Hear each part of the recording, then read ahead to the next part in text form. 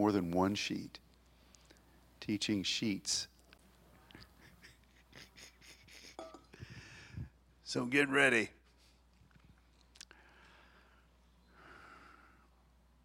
I am so grateful to the Lord for His goodness to us and for allowing us the privilege of being able to walk in His Word.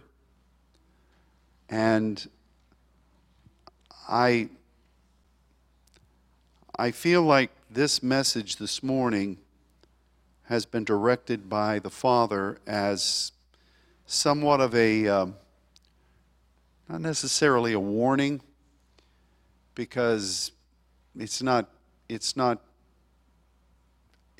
really in that vein. It's more of a reminder of what it is that is really happening in the spirit realm, and what it is that we as Pneumaticos people who are in this world but not of it need to have as our operative viewpoint. Because the Bible gives answers for things that that happen in life. And I was, can you give one to, you have one? Who needs one? Give one to Ava. There you go. This is kind of like a sermon filibuster, because I know anything I've said in the last 5 minutes while two little girls are passing sheets out, nobody heard. So, we'll just wait. I picked up a book that came out from this house called Princes of the Dark Realm. And I remember writing large portions of it during some of the early days of travel in France. I remember writing one chapter in an upstairs of the pastor's house, and that room was so hot. I mean, it was just hot. And I was sitting there with my little laptop, and it was just like the words were just flooding onto the screen. And that book on the enemy princes that the Bible speaks about who fell was one of the easiest books I've ever had to deal with, because I knew that it was the Father that was saying these things, and it was he was just pointing out the Scripture. And so any other of the books, any of the other materials have been things that we've had to walk through, things that we have learned in our intercession and through the Spirit training. And you have to birth those things, and you have to travail in the understanding and the reception and then the conveying of it. But something like this topic, there is really no way that we could say we travailed through any of it. It's the Father showing through His Word things that happened long ago, and it's just more of an historical record. Now, I'm very grateful for that, but I picked that book up the other day and read about the Antichrist and the Belial influence. And I was really amazed as I was reading, because it pretty much describes what we're seeing spill out all over our nation and all over the world today. Just the characterizations, the descriptions from the Word of what these influences did in the record of the Old and New Testaments, and what we're seeing now is not only the personification of it, but the enemy really coming full force, not upon a people, not upon a group, but upon the nations. And so I felt very strongly that we needed to go back through some of the scriptures that really describe the day we're living in, and so that we can be prepared as we pray, so that we're not caught off guard, so that we don't look at things and say, I can't believe that's happening. Well, I can't believe. I can't believe it. That's just a fait accompli. For me, I can't believe the things I'm seeing. But I sure can see them in the Scripture. And it's very clear. And so I want us to begin by reading a passage, an extended passage, in 1 John 2, verses 18 through 27. Part of this was read earlier, but it is as it were written today. And here we go. Little children, it is the last time. And by that, a lot of people get confused about that. They say, well, that must not be very anointed. That was 2,000 years ago. I mean, it's not the last time. Look, that was 2,000 years ago. How could that be the last time? We can't believe any of that. But really, the nomenclature of that is we've entered into an epoch now that is going to play itself out. And, there's not another epoch coming. There's not going to be another Jesus coming where you've got the old covenant, the new covenant, and the new covenant. None of that's going to happen. So John is saying what you got is what's going to play out. So it is the last time. And in the days of the early church, of course, this was written later, decades later, but John was in the center of things that happened. And so he could talk about the influence of how the Antichrist tried to destroy the early church. And we have had lots of entanglements and battles with this influence over the years. And we tried to apply the principles that we're talking about today years ago as the saints' identity was being formed in us. There were so many of these things that happened just in this house and in so many of the houses of the saints. And that's why I said early on, a few years ago, my goodness, when I hear the things that I'm hearing, when I hear the media say this, when I watch this, it is so reminiscent of things that we faced. And why that is the Antichrist influence has been laboring against every move of God. And Belial in the Old Testament labored against every move of God.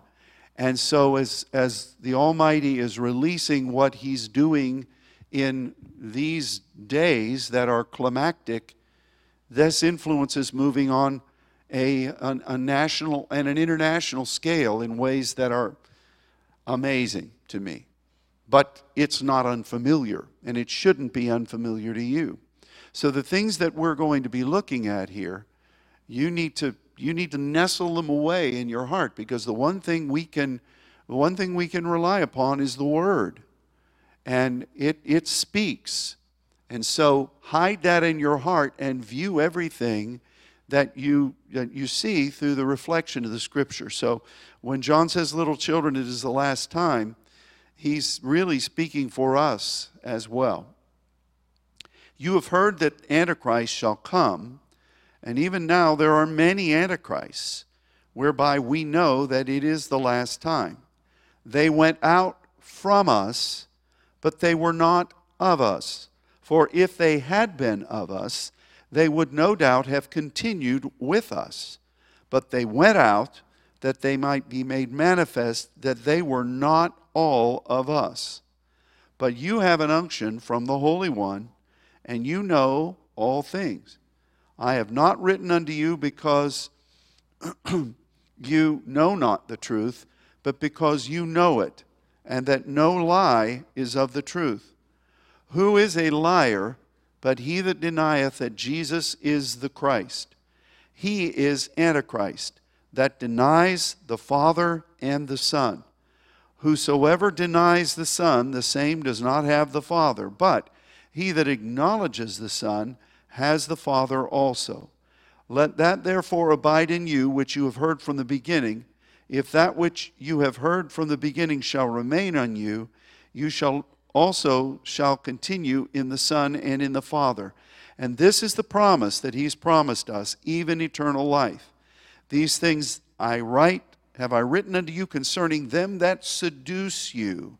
But the anointing which you have received of him abides in you, and you need not that any man teach you, but the same anointing will teach you of all things, and is truth, and is no lie, and even as it hath taught you, you abide in him. And then let's look at what John says 2 chapters later in 1 John 4, verses 1 through 3. Beloved, do not believe every spirit, but try the spirits whether they are of God. Many false prophets are gone out into the world, but hereby you know the Spirit of God. Every spirit that confesses that Jesus Christ is come in the flesh is of God, and every spirit that confesses not that Jesus Christ is come in the flesh is not of God. This is the spirit of Antichrist, whereof you have heard that it should come, and even now already is it in the world. What a collection of descriptives under the anointing of the Spirit. And I wanted to just touch on some of the things, and I bullet pointed them for you there, that John says. You look at it.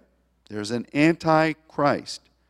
There is a denying of the Father and of the Son. It comes out from the church. What you have known is to be jettisoned. Other opinions are to be embraced, and they seduce or bring an ulterior path. A denial that Jesus came in the flesh. We'll talk about that more in a minute. But we've faced every one of these over the past couple of years, and it's been subtle. It's almost innocuous, you know. And I've watched it permeate the Saints Network. And we have put up warnings of the truth. And, this past week, I was really blessed to be able to talk to someone that I hadn't talked with in a long, long time. And without going into detail, this person had been swept away by a number of swept away with a group of other ones, and has finally been able to escape. And I rejoiced with this person that the enemy was not able to continue to ensnare, but it's just an amazing thing to see how the spirit of delusion is really working on all levels of our world. And John is writing here about this Antichrist influence. And we will be looking at the comparison, which we did many years ago, between what the Bible says about Belial and what the Bible says about Antichrist. And we lined them up in charts and showed that it's basically in the Scripture the same warnings and the same antidotes, the same preventatives. So that's why we really compared those two. But there's a lot of Belial influence sweeping through this country, and it is Antichrist. And they may not be holding up signs that say we're following the Antichrist, but that's the operative movement. And its desire is to stop those that are moving in sonship and to create their own version of it. You deny the Father and the Son. There are entire doctrinal formats that have questioned whether there is such a thing as the Father, whether there is such a thing as the Trinity. And it's old as Gnosticism, but if you mention that today, nobody in mainstream America knows what Gnosticism is. But they all know progressive Christianity, and they all know, this father over here who's preaching this nonsense, and they know this, and there's a delusion, and they believe it, and they're saying things like God is, there's no Father, and that. I could regale all kinds of crazy things that are out there that people are just believing. But the essence of it is that it is coming against how Jesus came to present himself. He did the will of the Father. He prayed to the Father. The Holy Ghost is not Jesus' mother, but the Holy Ghost is the impetus, the power of the ways of God. And that's why the Trinity is there. We serve our Father. We are His sons, and we do so in the power of His ways, or the invigoration of His Spirit. However, He desires to communicate that biblically. But all these other things are basically designed to destroy what that says in the Scripture. And how long has it been that God has been trying to develop us in the Scripture and in our relationship with our Lord Jesus and with the Father, and to understand, as Moses did, the ways of God? How long has God been trying to establish that? That is what the enemy hates. He wants to destroy what Christ is. And we've already had references to that all morning from Sunday school through the earlier part of the transition, and those were great. But really, in essence, what it is how do you relate to the Father? Have you received what He's asking you to do on behalf of the Scripture? Have you received His anointing for that? And are you representing that? That essentially is what being Christ-like is. And you say, well, there was only one Christ. Well, then why do we call ourselves Christian? We're to be Christ-like. We're to be joint heirs with Christ. There was only one sacrifice. There's only one Lord. But we are to be like Him. And so we must go before our Father. We must labor in intercession with our Lord Jesus. We must move in accordance with obedience to His Spirit and through the power of His Spirit. We must move on behalf of the Word. And if any of that is corrupted, that is Antichrist. Because that is the power of God that Jesus came to redeem. And the enemy hates that, which is why he says that Jesus did not come in the flesh. You know, there's so many other things that are being believed by the church right down the street here, and a number of other churches that were born in the power of the Holy Ghost revival. And they're saying now, and it's in their mantra, that, you know, it really wasn't Jesus that came. See, none of this stuff is new, but it's new today. It's like they've opened a can and they said, wow, look what we have. Woohoo! And it's just demonic. It's doctrines of demons. Jesus didn't really come in the flesh. When He hung on the cross, He was just a personification. And, you know, He just didn't really ever die. And there is no hell. There's no real accountability. You know, you don't need to be born again, because whatever ethereal being did sacrifice on the cross, well, everybody's saved. And what kind of a God would judge someone? You know, what kind of a God would say, well, you didn't accept me, so you're for eternity? What kind of a God is that? That's what's out there. So basically, all the roots and all the foundations of what the Scripture says, this Antichrist influence is fomenting, and people are believing it. And they're departing from the faith, and they're teaching it as if it's true. They have jettisoned what they've learned. And, you know, this is what we just read this. We just read this. And whether they deconstruct with honor or not, it's jettisoning the foundation of what you believe. And it's gradual. And it's just like taking a little bit here, a little bit there, and pretty soon the whole house caves in. And this is what the enemy's strategy is. It's kind of like the idea of the Supreme Court. Well, we've got 9 justices. You just wait till we get elected. We're going to add about 10 more so we can dumb that down. Well, you know, see, we don't believe the Scripture, some of them say, and there are other words that are equal to the Scripture. And so we could just bring those in, and before you know it, that becomes your diorama of faith. And really, the Antichrist is is gathering up bits and pieces of other false anointings, and it covers itself with that. And then it presents the cosmic Christ, where it's all Christ. And there are people with many degrees behind their names who are deceived and are believing that. They're believing that. They talk about oneness. And it's not from the aspect of being in one accord or the one new man. It's about being one with the world. It's about being one with Buddhism and Hinduism. They all have something to say. How dare you, saints, stick just with the Bible? There are other teachings out there, and we want to hear them. We want to have the right to speak them. You're being restrictive. We can't trust the King James. It's Calvinistic. It separates people, and dare we say, it's racist. So we can't trust that. We've got to get rid of it.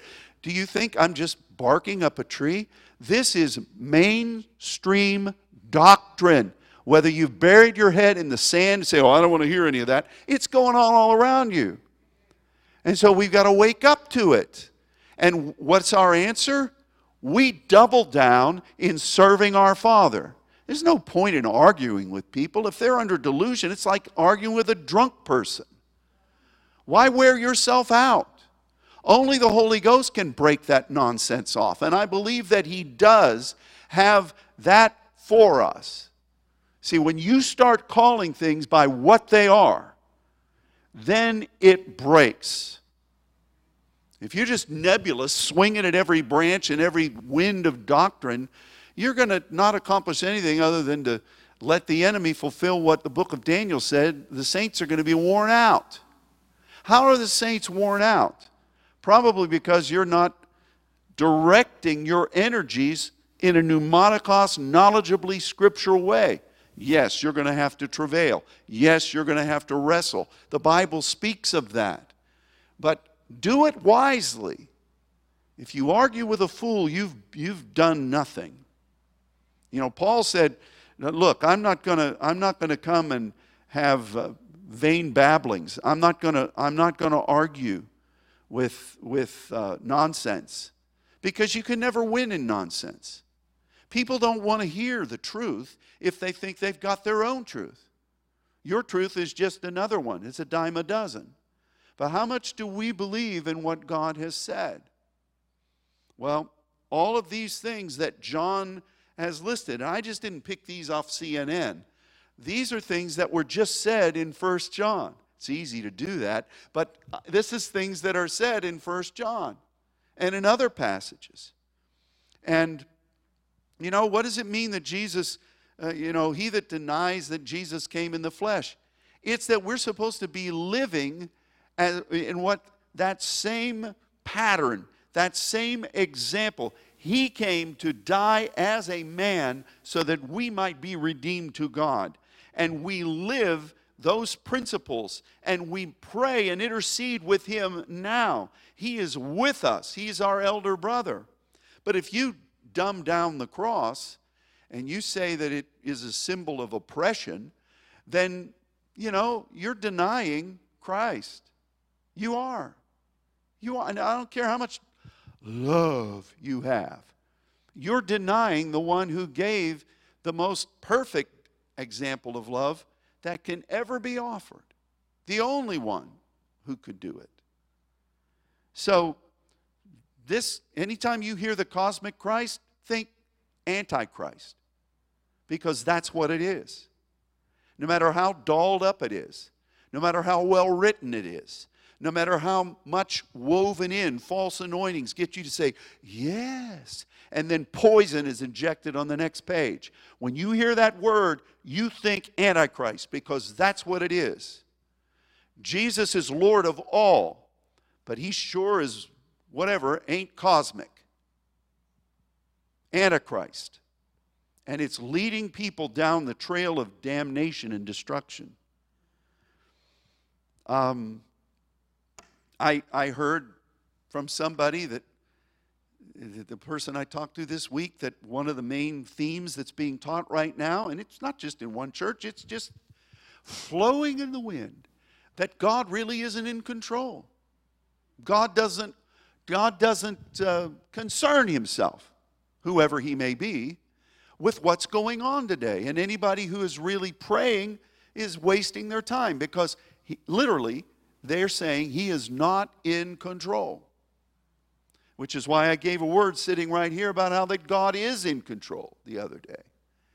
And we just need to wake up to this. Oh, I shouldn't mention these things. Why not? If there was a road that was washed out up ahead and you saw 3 cars go over, I don't want to be critical of that road. What would the people who built it think? Don't warn anybody. Don't tell them the road's out. That's nonsense. That's nonsense. So we can do as we want. Whatever you want to do. Because there's no God, there's no control. He's everywhere. You know, there are many roads that lead to God. That's not right. But it's believed by so many. So get rid of what you've been taught. Welcome all kinds of other teachers. Believe that everybody's going to live a life in heaven, no matter what they've done or what they believe, whether they accept Christ or not. You know, we don't really know the Father. We can't know. And that's one of the planks of the current political agenda, is to destroy what they call the Western patriarchal structure of the family, which basically says you don't need a father. You don't need the father. You don't need the father in your home. You don't need any kind of male influence, because it's really oppressive. We'll just all get along as a big village, just all smoking the weed together. And we'll just move along. And what's that really saying? Get rid of that. I don't believe in the Father, because if I don't believe that God put the family together the way it is here, I don't really believe that there's a Father in heaven. You know, last week I listened to an interview with a really brilliant African-American scholar named Thomas Sowell. He's older now, but he's still as sharp as a tack. He was very active in the civil rights movement in the 60s, and he's writing some real powerful words for today. But he said, I look at what's happening today. And he said, the old adage is, if it ain't broke, don't fix it. The new adage is, if it ain't broke, let's break it. And that's what's going on today. Just look around you. So this is Antichrist. So this isn't a political diatribe. I'm just saying this is the operative influence, because it wants to destroy at heart. It doesn't care about governments on the earth. It wants to destroy this mindset of God. The undeniable connection, page 2, between what the Bible calls Belial and, I don't know who Antichrist is, Antichrist. You know, just a public service announcement, okay? Those of you who have Apple computers, be very careful if you have word search. Don't download the latest upgrade on Apple, because it will render word search inoperative. And word search says they're laboring, they hope to have a patch or a fix this week. But I just automatic downloaded yesterday, and all of a sudden my word search wouldn't work, which is kind of rough when you're trying to pull scriptures and do things like that.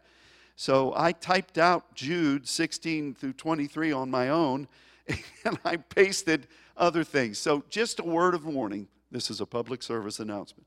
If you have Apple, wait before you download that upgrade, because it will screw up your Bible program.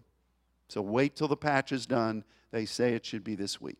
So anyway, I was working, trying to figure out how to do this, and I typoed Antichrist. Belial, 2 Corinthians 6, verses 14 through 18. Do not be unequally yoked together with unbelievers. For what fellowship has righteousness with unrighteousness? What communion has light with darkness? What concord has Christ with Belial? Or what part hath he that believeth with an infidel?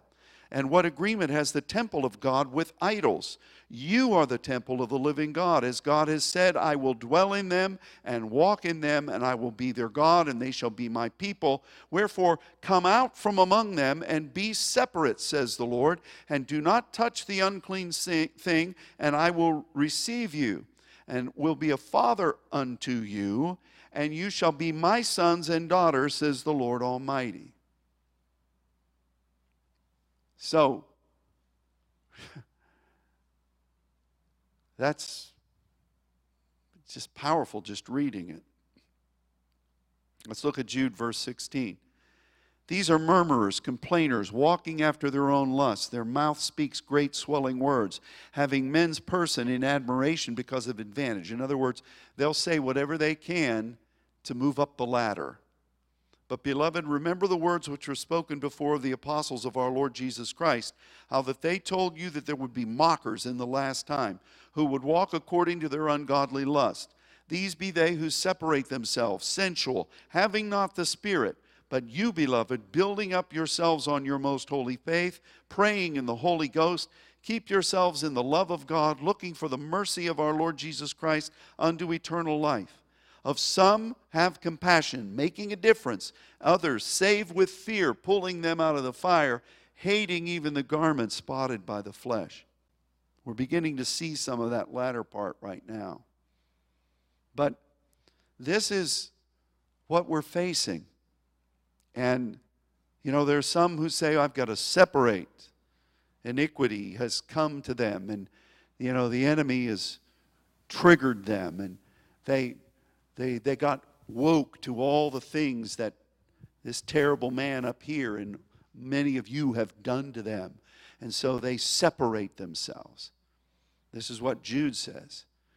But we really should be separating ourselves from evil and from wickedness. And don't go near it, because in the Old Testament, you have really comparative restrictions between Belial and Antichrist. Deuteronomy 13:13 says that Belial comes out from you, and you should burn it with fire. Nahum 1:11, it came out from you. You should burn it as the stubble. 2 Samuel 23, verse 6, they are thorns. They should be fenced with iron. You should use a spear, which is your covenant authority, to separate from them and burn them with fire. You don't fellowship with things you're burning with fire. You don't. And you have to guard over them. At the time when people are safe distancing and wearing masks and washing your hands and sanitizing, do all those things, those are good cautions. But how much more should we safeguard ourselves from this wicked, demonic influence that is ravaging our nation? Of course, you remember the story of Belial. There's a lot of passages that speak about how it moved in the Old Testament. I just mentioned, here's the ultimate cancel culture. Nahum 1:11, wicked counselors. Psalm 41:8, these are all things attributed to Belial. Whisperers, accusing familiar friends. Psalm 101, verses 3 through 8, slandering and to keep truth from your eyes. Proverbs 19:28, devouring iniquity with their mouth. Proverbs 16:27, digging up evil, destroying neighbors, and separating chief friends. That's Belial. That's Antichrist. Do you see any of that going on today? Unless you're absolutely living in a hole in the ground, seeing sunlight for 1 minute a day, you have to be aware that this is rampant around the world. And believe me, the enemy's not going to pull back from this. His ultimate objective is to destroy you and to destroy churches and to destroy godly people. And so what is happening now, he's trying to saturate the atmosphere with this mindset to become a programmed response, and in the meantime, hammering away at the foundational pegs that you and I, as Americans, and I'm speaking here in the United States today, have seen generations build up of all colors. You know, I heard a heart-rending story. No, it wasn't a story. It was an interview yesterday. And there was a police, I don't know whether he was a lieutenant or sergeant from the Portland Police Department. Really nice-looking African-American guy. And he was giving a testimony about what some of the protests up in Portland are. And he said, I stood there with a great number of my African-American brothers and sisters, Americans all, who had committed ourselves to protect the peace and property. And across from me were basically anarchists, most of them white people, who were layering all kinds of racial slurs against us and saying all kinds of wicked things. This is not about white or black. Yes, there needs to be some reform. Yes, we should always be getting better and better. It's not about any other thing but what you see moving toward, hurtling toward the very end. It's amazing. And I remember, I'm getting ahead of myself, one of the most famous stories about Belial in the Bible. It was in Judges 19 and 20, a time when everybody did what was right in their own eyes. Sound like we're living that today? And that story about those wicked men of Belial that abused the Levite's concubine, even that whole story is crazy. You want to talk about the family being destroyed. Here you have a Levite just traveling around with a concubine, not going to marry her, just going to hang around with her. Gee whiz. Of course, that's modern day. And you know this story. I'm not going to go through all the details, but you had angry mobs beating at the door of the house, which sounds very much like what happened in Sodom and Gomorrah.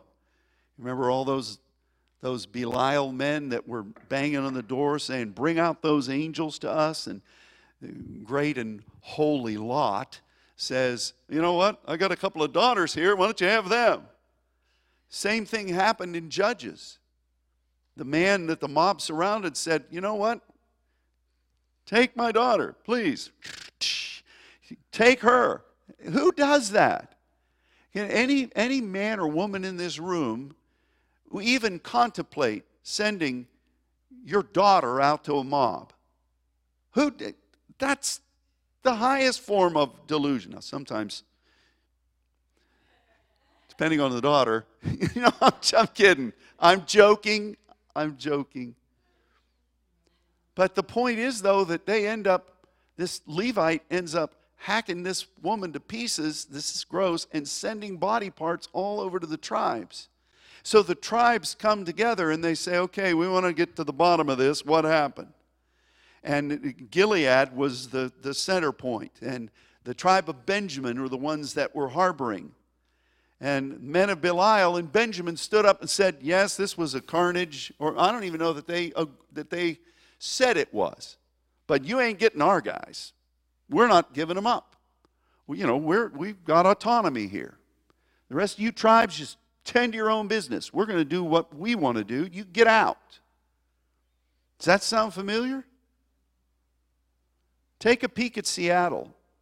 Take a peek at Portland. Take a look at New York City. You been watching any clips of what's been going on there? How about Chicago? Murder rates. There's probably going to be 60, 70 people murdered this weekend in Chicago. Murdered. And that's a fraction of the people that are shot.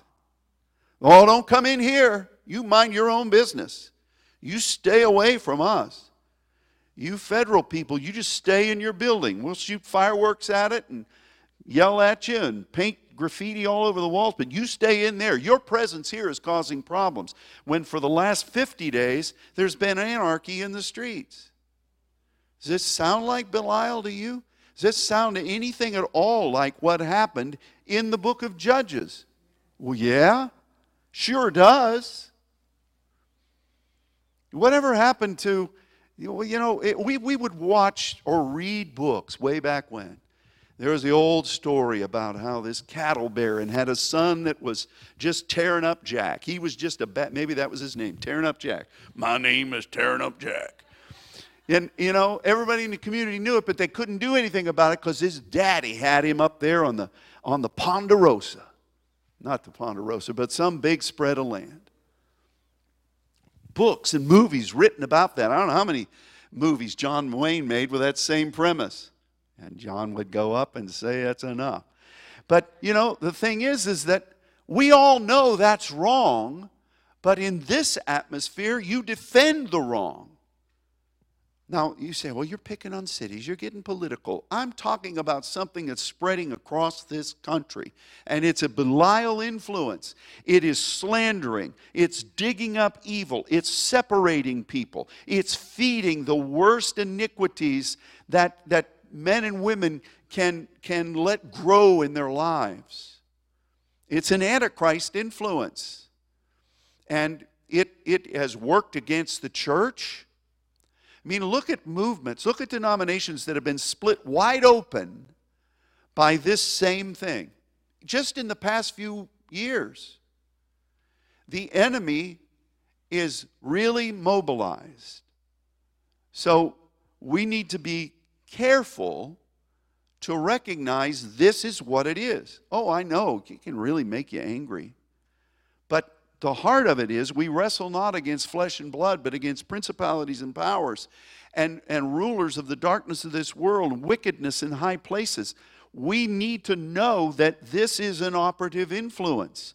And I firmly believe that the enemy has concocted some ways that he has reserved for this hour that are new. I warned you about this a couple of months ago. I talked about how there would be in my prayer or before I'd get ready for ministry, I would sense an influence come and it would be almost inebriating. And before you know it, it's like shooting steroids into places in your life that you didn't even know were a problem. And you become agitated and irritated. And, then the solution is you stand on what you know you are in the Lord, and you cause not your mouth to sin, and you pray and you rebuke the enemy.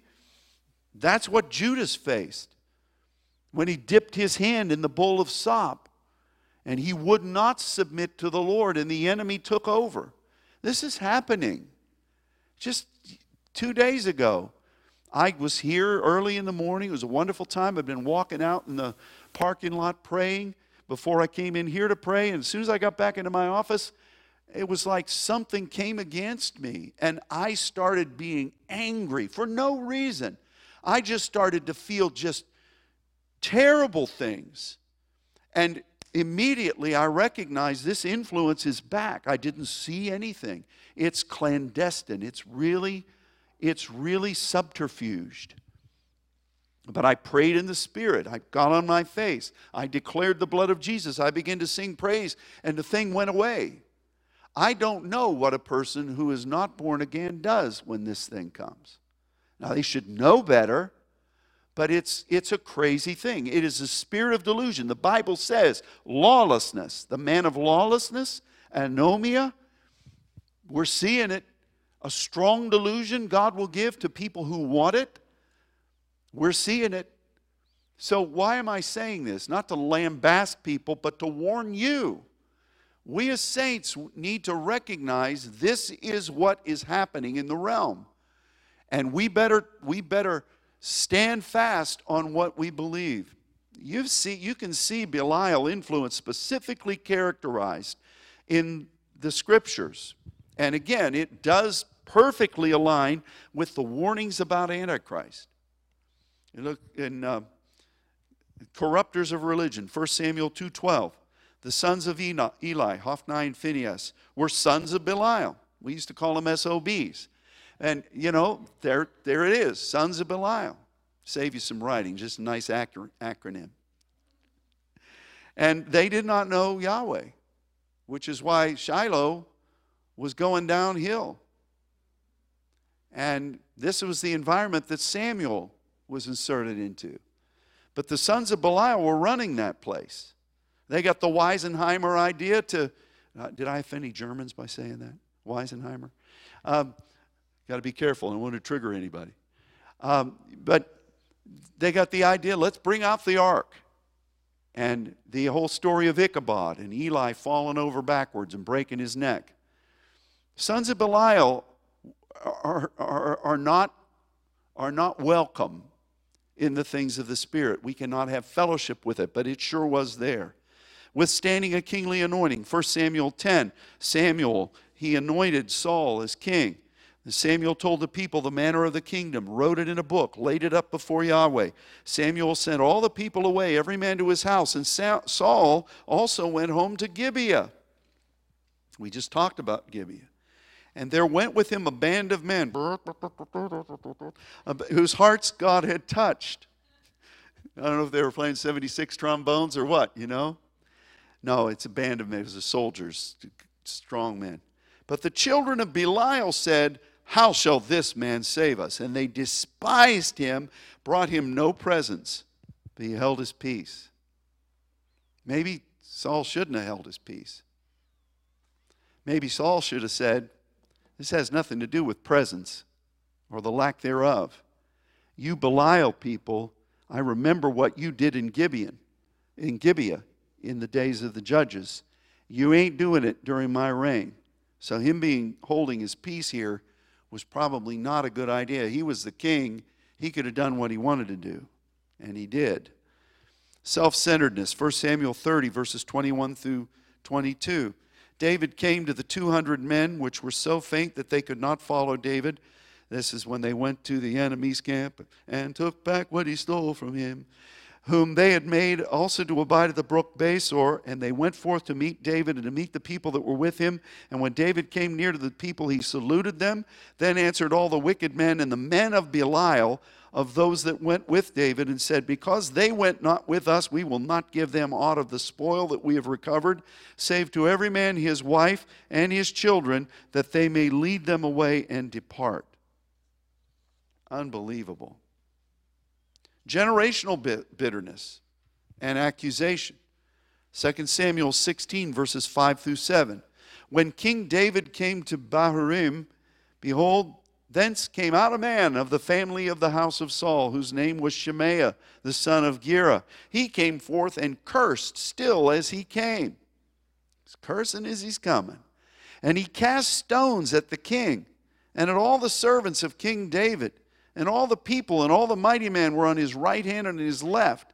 And thus said Shemaiah when he cursed, come out, you bloody man, you man of Belial. Do you see that? Remember what one of David's men said, should we go and lop the head off this guy? And David said, no, leave him alone. In that case, it wasn't as Saul who was beginning. There was an insurrection going on, and David was biding his time, knowing that God was going to turn things. But it was this guy, Shemaiah, was ticked because he didn't like the fact that David was ruling and Saul wasn't. He was of the house of Saul. He had historical problems. It's interesting. We know about Jezebel and Ahab. 1 Kings 21:10, with Naboth's vineyard. And they set two men, sons of Belial, before him to bear witness against Naboth, saying, you did blaspheme God and the king, and then carry him out and stone him that he may die. Belial influence. This is what Jezebel looked for. Men of Belial to come and bring accusation. Now, I got ahead of myself. I talked about Judges, the book of Judges, and the Belial-inspired ploy in Benjamin, which is playing out in the world. So you have all of these things that are really playing out in one way or another. Yeah, are there things that in the natural are wrong? There always will be. Does somebody maybe have a gripe, a legitimate gripe? Well, of course, everybody always has one. You know? This country is not perfect, But I can tell you from traveling the world on behalf of the Saints Network, it's the best thing out there. People from around the world clamor to come here. I've seen a lot of these nations, and I feel badly for the people who have to live in them. And to say, let's destroy this city on a hill because we don't like a lot of the things that happened in its history that we've, thank God, been able to gradually, not as quickly as we should have, but gradually be cleansed from. Let's just destroy it all. Let's welcome anarchy. Let's welcome Marxism. Works so well in Venezuela. They can't buy toilet paper, but that's okay because they don't have the gas in their car to go to the store to buy it, if they could. Oh yeah, socialism is great. Let's just put everybody out of work. We'll all just live together and sing Kumbaya. This is what the Antichrist wants. And why does he want it? Because he can level the playing field, cause people to forget about the foundations in God, and then he can start coming after those who believe in God. And things will get so bad that the Antichrist, the beast, the false prophet will be able to do whatever they want to do. And somehow I read in the Bible, in the book of Revelation, of course, one of the damnable lies is that the book of Revelation has already happened. It's not for today. It's not for tomorrow. That's one of the things I heard was being taught in, I won't say where. When the Bible says that the sun is going to be darkened, the Bible says before that, the sun's going to lose a third of its ability to shine on the earth. What's that going to do if the world converts to solar panels? And when the wind isn't going to blow, which the book of Revelation, which has already happened, says is going to happen, what about those fans that blow to generate energy? See, you can see how the enemy is setting himself up for what the Bible says is going to happen. So what do we do then? This isn't a doom and gloom thing, and I'm going to finish it off now. I think you need to recognize that what we're seeing here is a personification of a lot of the enemy influence in other ways. I mean, we talked a couple of weeks ago about how the iniquity that was found in Satan, that root is injustice and the feeling that you've been done wrong. That's Satan's operative drug. That's what Lucifer does. So there are other influences that are plainly mentioned in the Bible. But when I see this Belial thing, and I see the Antichrist, and I see it being played out, I mean, I can guarantee, I'm not asking you to do this, but if you pulled up an app, a news app, for somebody that's actually going to report what's going on, you can go down through the top stories on that app in about 1 minute and find about 8 things that we've talked about here from the Scripture. So what do we do about it? Well, for one thing, we recognize it. One thing also then we do is we remain faithful at what God has called us to do. We continue to pray. Don't let the enemy keep you from praying in the Spirit. That's another fallacy. I heard a teaching not long ago that, diverse tongues has been a great influence, but, people just know this person is somebody who speaks in diverse tongues. Well, I don't want to be known for that anymore. I want to be known for other things. Reject the anointing. Reject the anointing and shut down that gift that's welcoming the mysteries of God. Just get rid of it so maybe you can get some other acclaim. These are not things that I'm dreaming up. These are things that are being taught and preached. So what we must do is be the light. It's what was sung about earlier. We must do what we should do. Because you know what's coming? God is going to give us a visitation before the end comes. He's going to give us light so that The harvest can be brought in. The former and the latter rain are going to come. And that's what's ahead, which is why I think that God's going to give us respite. But, it's just like you think that these wicked influences are going to go away. They're not going away. One of the most odd passages in the Bible, and again, I don't see how anybody can say this has already happened, was when the Antichrist and Satan is enslaved for 1,000 years, and as soon as he gets sprung out of the abyss by God, he comes after the camp of the saints, and the people on the earth will follow him as the sands of the sea. It's hard to believe, isn't it? And what does he come to do? If you're in jail for 1,000 years, what are you thinking about? Obviously, it wasn't repentance. You're going to target the ones that mean the most to God and the ones that labored to put him there. And that's immediately where he goes. And what is it? The camp of the saints. So God's going to give to his people an envelope of time where the things about the end time move that we read in the Scripture are going to be played out. And then shall the end come. We work, for the night is coming when no one should work. The enemy's trying to change the times. He's trying to shortchange that moment, which is why he's rising up, and he's learning a lot of tactics right now. Not to mention too much, and it's not 12:30 yet. I'm going to end at 12:30, so just stick with me here. You read about how fascism rose up in Germany in the 30s. And Ronald Reagan said, not in the 30s, that if fascism comes to this country, it's going to come through liberalism. That is so true, where anybody can do what they want to do. But Hitler floated things out, and he built people, and they sowed accusations against the Jews and against those that were industrialists who weren't going to play the party tune. He got thrown in jail.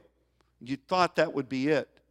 He gets out, and you got an old man named Hindenburg that's been brought into power again.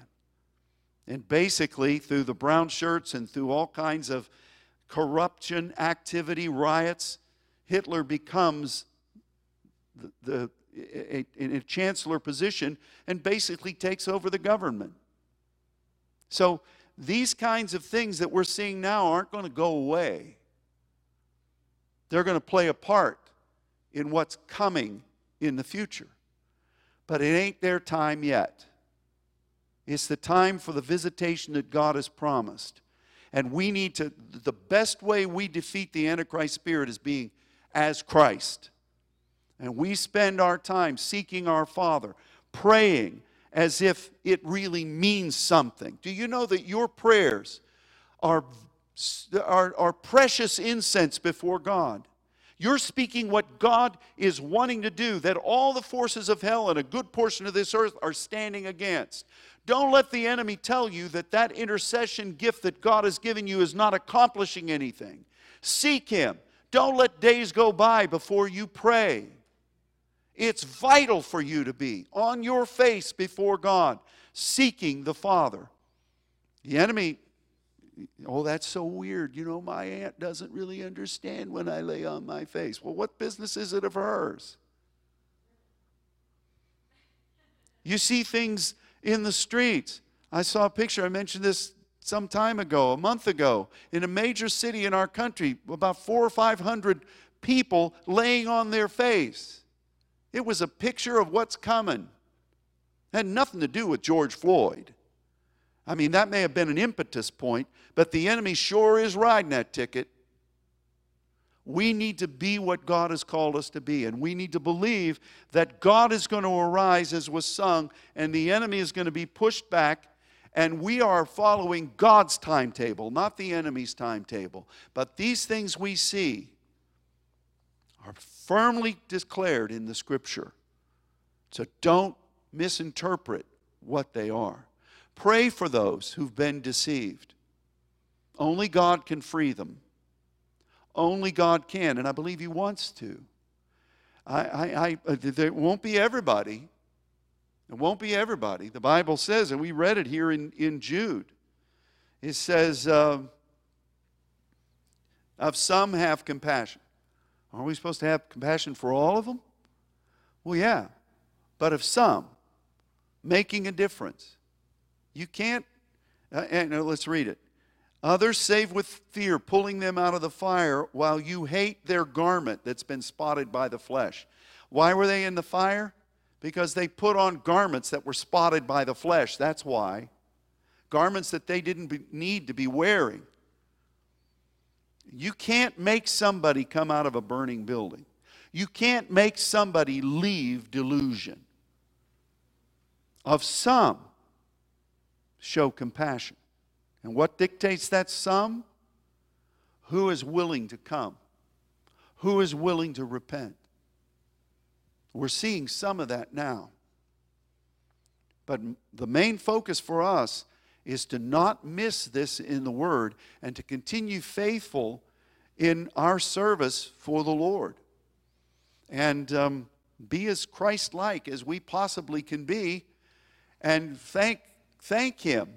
If you see one of these characteristics that is listed here, that you see played out in the media, or just as part of what's going on in the world, give thanks to the Father for what He's really shining that the enemy's trying to destroy. We're going to win. But don't miss what the Scripture warned you about. Let's pray. Let's seek Him. Let's not be ignorant. The Antichrist is not going to win. But what we're seeing right now is a foretaste of what's coming upon the world. I hate to tell you that. I don't like saying that. But it's the truth. And so I bless all of you. I know this isn't a normal message where we're plucking up a scripture and saying, oh, look at this wonderful thing we've not seen. And I treasure those, believe me. Having to say this kind of message is kind of weird for me, but it's necessary. You know, I just believe that God's told us about this. And guess what? You faced off against this many times in the past years. You fought it in intercession. You've withstood it when the enemy tried to subtly come and take you out. So you're not green in this. You're a veteran. But just recognize that this is this same influence and be strong in it. Be strong in the Lord and in the power of His might. Because Jesus Christ is Lord. There is great revival. There is great visitations of the Spirit coming. There are great things that God is going to do across the nations of this world. We're going to see it. Let's pray and let's believe. Amen? Father, I bless these saints. I thank You for the privilege of knowing You and knowing Your Word. Today, Father, we focused on Jesus Christ as the message in Sunday school. We heard it throughout this day in the singing and the transition. You are our Lord. There is none other but You. Thank You for allowing us to be Your followers, Your younger siblings, to be like You. Help us to serve our Father in these days. And I speak a blessing over all of the saints, those in this room and those that are scattered around the nations. I ask that if there's a special need in their life, that You'll provide what they need. You'll send healing now in Jesus' name. And that You will bring victory. But Lord, most of all, let us have those times of commune with You where we're before Your throne and we see things as You do. We love You, Father. And we ask these things in Jesus' name. Amen. Amen. Well, God bless you all. Thanks for being here. Thanks for tuning in. And let's keep praying. Amen.